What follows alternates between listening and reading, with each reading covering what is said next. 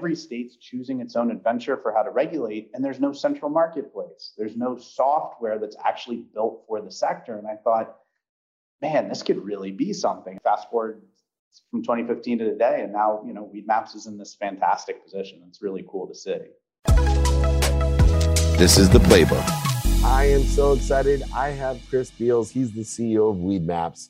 Talk about having a vision. Chris, I ran Lee Steinberg Sports and Entertainment in Newport Beach, the most notable sports agency. And my resume looked like the other 25,000 resumes to Lee, except for one thing.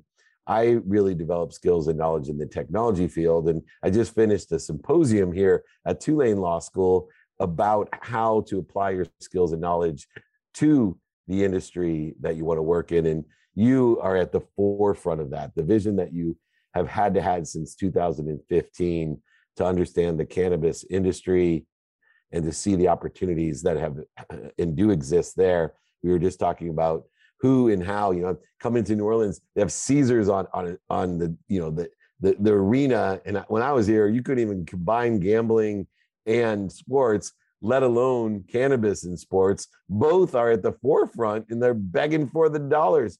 How have you seen that evolution, and when did you realize that you were onto something as far as being a visionary and being able to get over all the resistance that existed in 2015? Yeah, I mean, look, I just have to say this, that it finally feels, and I'm sure I'll say this again a year from now or 2 years from now, but it feels like we're sort of cresting a new wave of acceptance, legitimacy, people realizing that there's a there. That is weird when for an industry that did roughly 25 billion last year in the US, that people are like, oh, I think there might be something to that.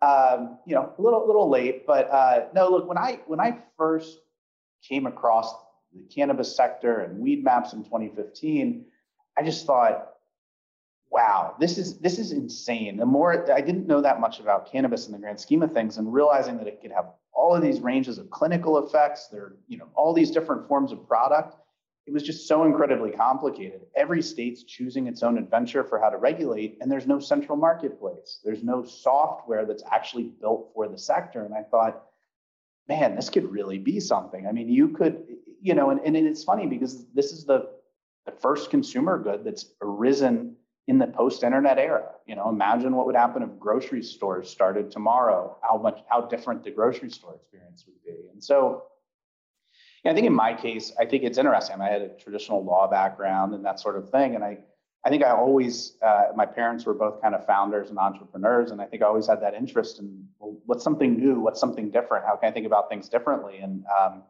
whether it be that I was spot on with seeing it, or it's better to be lucky than smart, I think fast forward from 2015 to today, and now, Weedmaps is in this fantastic position. It's really cool to see. It's so interesting because, especially with a law degree from a prestigious Ivy League school like you went to, there's a lot of also judgment and conditions when we get into different areas that are non-traditional, especially in the legal space. I started my career, Chris, in Westlaw. So, I actually got to present Westlaw to Justice Scalia in the Supreme Court. And Justice Scalia, I will quote, told me, nobody can ever do research on the internet. You need books.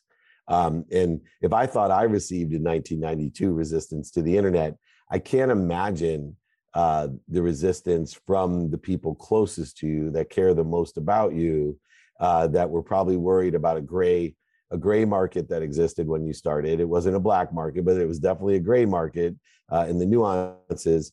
But yet you have an extremely broad experience like mine: operations, law, technology, SaaS. The only one missing from mine, I'm just an investor in the cannabis fund. I actually didn't make it my profession.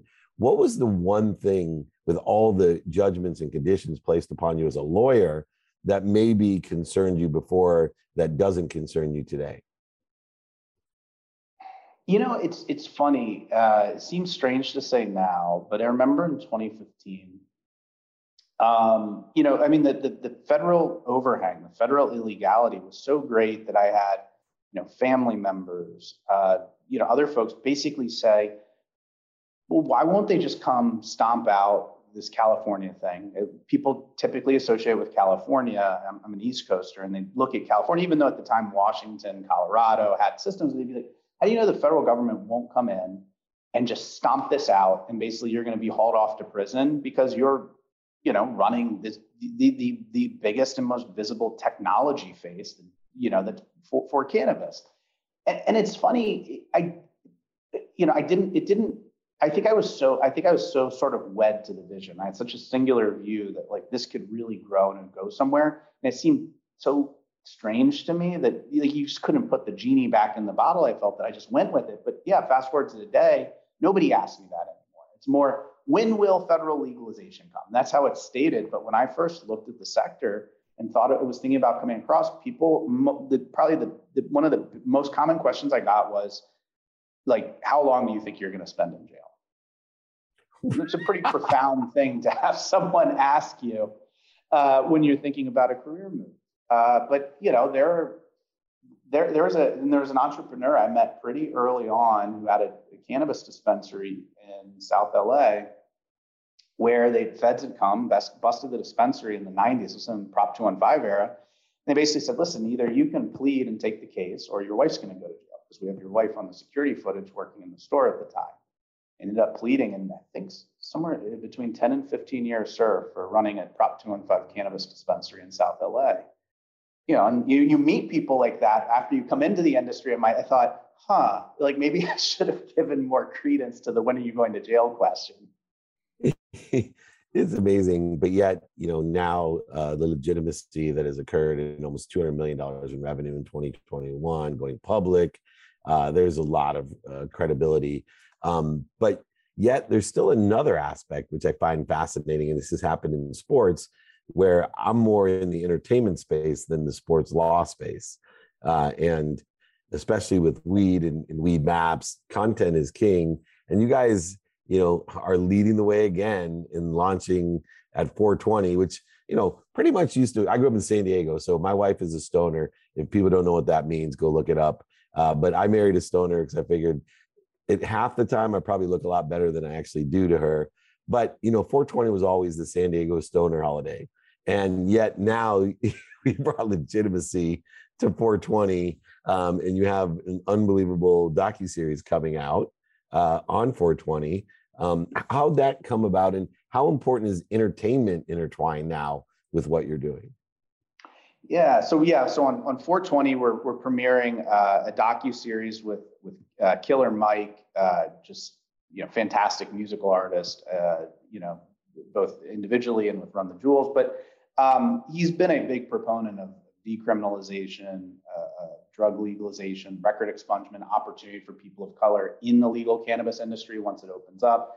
So he's really been a voice on the advocacy and on the cannabis education side. So we have him going around with this Tumbleweeds docuseries, going around to different cities, and a little bit comedic, a little bit serious, but learning a bit about the cannabis scene there. So that's dropping on 420. It's premiering on Vice TV. We work with Wheelhouse, which is Jimmy Kimmel's agency, on making that. So incredibly exciting. I really couldn't be more excited for that coming. But I think the tough thing about content in cannabis, though, is you have to be authentic. I think because the industry, because people who are stoners, cannabis consumers for so long, there's been, I think cannabis has been cast in such a pejorative light, where there's been so many people kind of throwing out these like sort of stereotypes that often aren't true, that there's a deep sensitivity to the cannabis community, both on the business and the consumer side. So you can be funny, but it has to be something we laugh along with, not something that we're being laughed at, and that you're giving legitimacy to the origin, to the history, to the all the people who work so hard on this. And I think that's always been one of our strengths is, we make great technology, great content, we do the marketplace, but it's that we can strike the right voice and tone that you get from having been in the industry for more than a decade.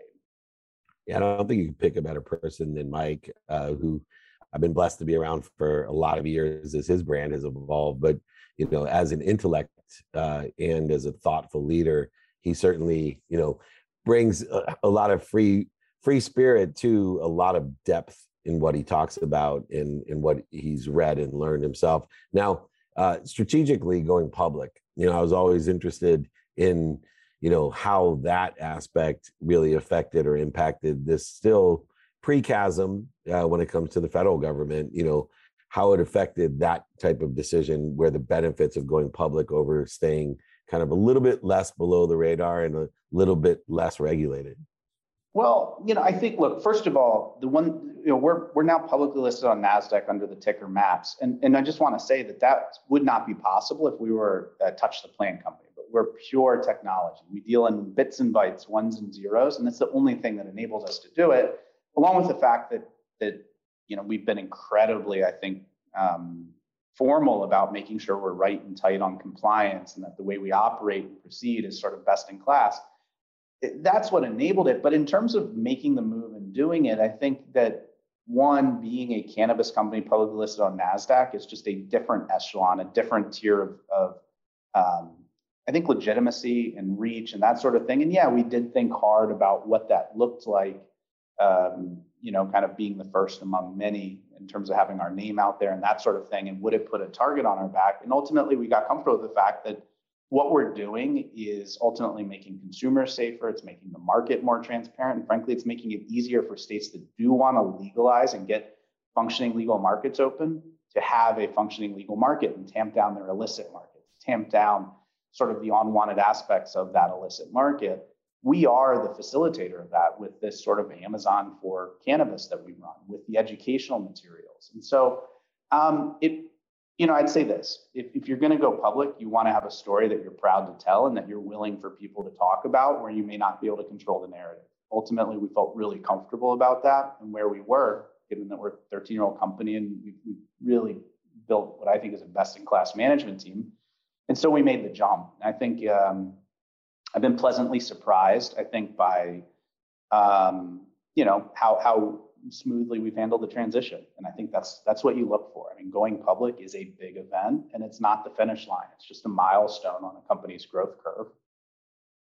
And as a technology company, obviously the capabilities of your company with Web 3.0, meaning I look at the capabilities, the value, what I like in Weedmaps is, there always needs to be a leader in the market makers, and the margins. And you were talking about legitimizing and also cleaning up through technology an industry that had some holes and loopholes in it. And now through the consistent credibility, sustainability of your platform, it really is applicable to Web 3.0, exponentially giving it more power. How do you see this evolving with Web 3.0 in new markets, and what capabilities do you see of the Web 3.0 world that applies to what you're doing? Well, actually, one thing that's interesting that you mentioned Web 3.0 is because I'm taking a step back. There's something I've been thinking a lot about in my role as a leader and just generally, which is I think in the tech community and sort of I think the investment community at large, I think that novel thinking and non-referential thinking. So being able to say, look, I'm going to take my framework. I'm just going to think about this business opportunity, this new product line, whatever, as it stands on its merit on its own, without sort of slavishly referring to, well, it's this company of that, or it's that product of that. I think strangely, since in the early 2000s, kind of like the real boom of the new internet era, I think has frankly been on the wane. And I think what I've experienced and seen on cannabis, what I've seen with Web3 and that, is that there are a lot of people who have a really hard time looking at new businesses, new product lines that don't have strong origin roots in other businesses or product lines that already exist, and being able to evaluate them properly. And the funny thing is, I think a lot about that with Web3, where I think a lot of folks are saying, well, the traditional banking or finance institutions or that sort of thing are going to control this, and they're only just slavishly applying the old paradigms going forward. I think as it relates to us, I think there's a couple aspects of Web3 that have merit. I think in the realm of payments, financing, and escrow services, I think there's some of the stuff that's happening in the wave of Web3 that are getting away from sort of traditional constructs of like escrow, I'm physically holding the goods and that sort of thing, and moving to sort of like digitalized safe space for holding funds. That's critical when you have a supply chain like cannabis, which is a perishable farm good where you often want to inspect the products before you decide whether you're going to purchase them, where the lab testing and the lab testing on sub batches matters. So it's very hard to sort of buy in advance and know. And where you'd like to do something where you're getting away from hard currency, duffel bags of cash, which with the way the federal banking rules work is a little bit difficult. I think the other thing is just the idea of, and this isn't a pure Web3 concept, but the idea of what tokenization and authentication of products. Counterfeiting is a big issue in cannabis. And I think some of the ideas and concepts we saw around sort of anti-counterfeiting in the sneakerhead scene using sort of non-fungible tokens and things like that, looking at either genetics and strain lineages on the cannabis side, or specifically looking at products and saying, how do we have a track record or a sort of I'm trying to avoid saying blockchain, but basically a non, I guess, basically a non-tweakable record of where these products came from, where they're intended, and are they legit, and are they real? And then that's leaving aside, I think, the obvious piece, which is, well, if banks are unwilling to take money, can you move to sort of, cryptocurrency type things? And there, while I think applicable, I think the bigger issue is, and the blocker is, are you staying on the right side of KYC, your customer type laws of, fair disclosure and making sure that you're not sort of obscuring in a felonious way the sources or intended use of the funds and that sort of thing. As long as you check those boxes, I think there's a lot of really interesting applications on using crypto in the cannabis space. But there's other things beyond that around authenticity, validation, verification, source of goods, that sort of thing. And the last thing is, no matter what business, industry, job, career we're in, it always seems to come back to something that a lot of people will forget about, which is the customer. And I can't think of a business that is more customer centric than yours. And I always say the best companies out there deliver value, deliver it well, and can deliver it to the masses. For you, how best can you serve moving forward your clients that value and serve them well and serve them to the masses? Because I still believe we're pre-chasm. As big as the numbers are, this is not going to go anywhere but up. Yeah, I would start with this. One thing I philosophically believe for myself and for the team on down, I think one of the core elements that was critical to my success is I got in a Sprinter van with salespeople and went on the road to see how cannabis businesses were operating, to see how consumers purchased. And I think anyone in a leadership position who's not getting on the road and physically observing consumers and businesses interacting, if you're in a business like ours where we're providing software to businesses, software to consumers, a marketplace, that sort of thing, then ultimately you're relying on somebody else to dictate sort of the horizon line for your business. The other thing I would say is that, we have an interesting thing in the cannabis side, which is you have this kind of barbell effect. You've got long-term cannabis consumers who really understand cannabis, but they don't understand all these brands and form factors because those came along later. Then you have these brand new consumers who maybe, strangely enough, might be familiar with some of the form factors a little more, but don't know anything about the breadth of cannabis effects. And so our struggle is an interesting one because you have to both be good for both those cohorts of consumers and all the ones in between. And I think that's a really critical piece. And so I think for us, when it comes to sort of saying consumer focused or sort of business focused, it's making sure that we get out, that we understand what they're doing in practice, not sort of in a test tube. And then the other thing is making sure that we're not sort of biasing towards one group versus another group. We have to be egalitarian in terms of how we think about servicing different types of consumers in the marketplace. And just because that high frequency, long-term consumer buys more in a month, we're going to be a losing business proposition if we aren't sort of servicing those newbie consumers, because those are the next generation of sort of more regular cannabis consumers. Just the fact we're having such a high level intellectual conversation about this industry and with someone as credible as you truly excites me. And I think back years ago, walking the boardwalk where my beach house is in South Mission Beach, with investment bankers now sitting in my office talking about these deals. Anything can change, and there is a way to deliver and that value. And I want everyone to check out upcoming 420 Weedmaps docuseries, Tumbleweeds, on Vice TV. I want to thank Chris Beals, a true entrepreneur, a visionary, And I only wish you the greatest of success, which you've already had, but I can't wait to see what you have coming up next. Incredible. Thank you so much.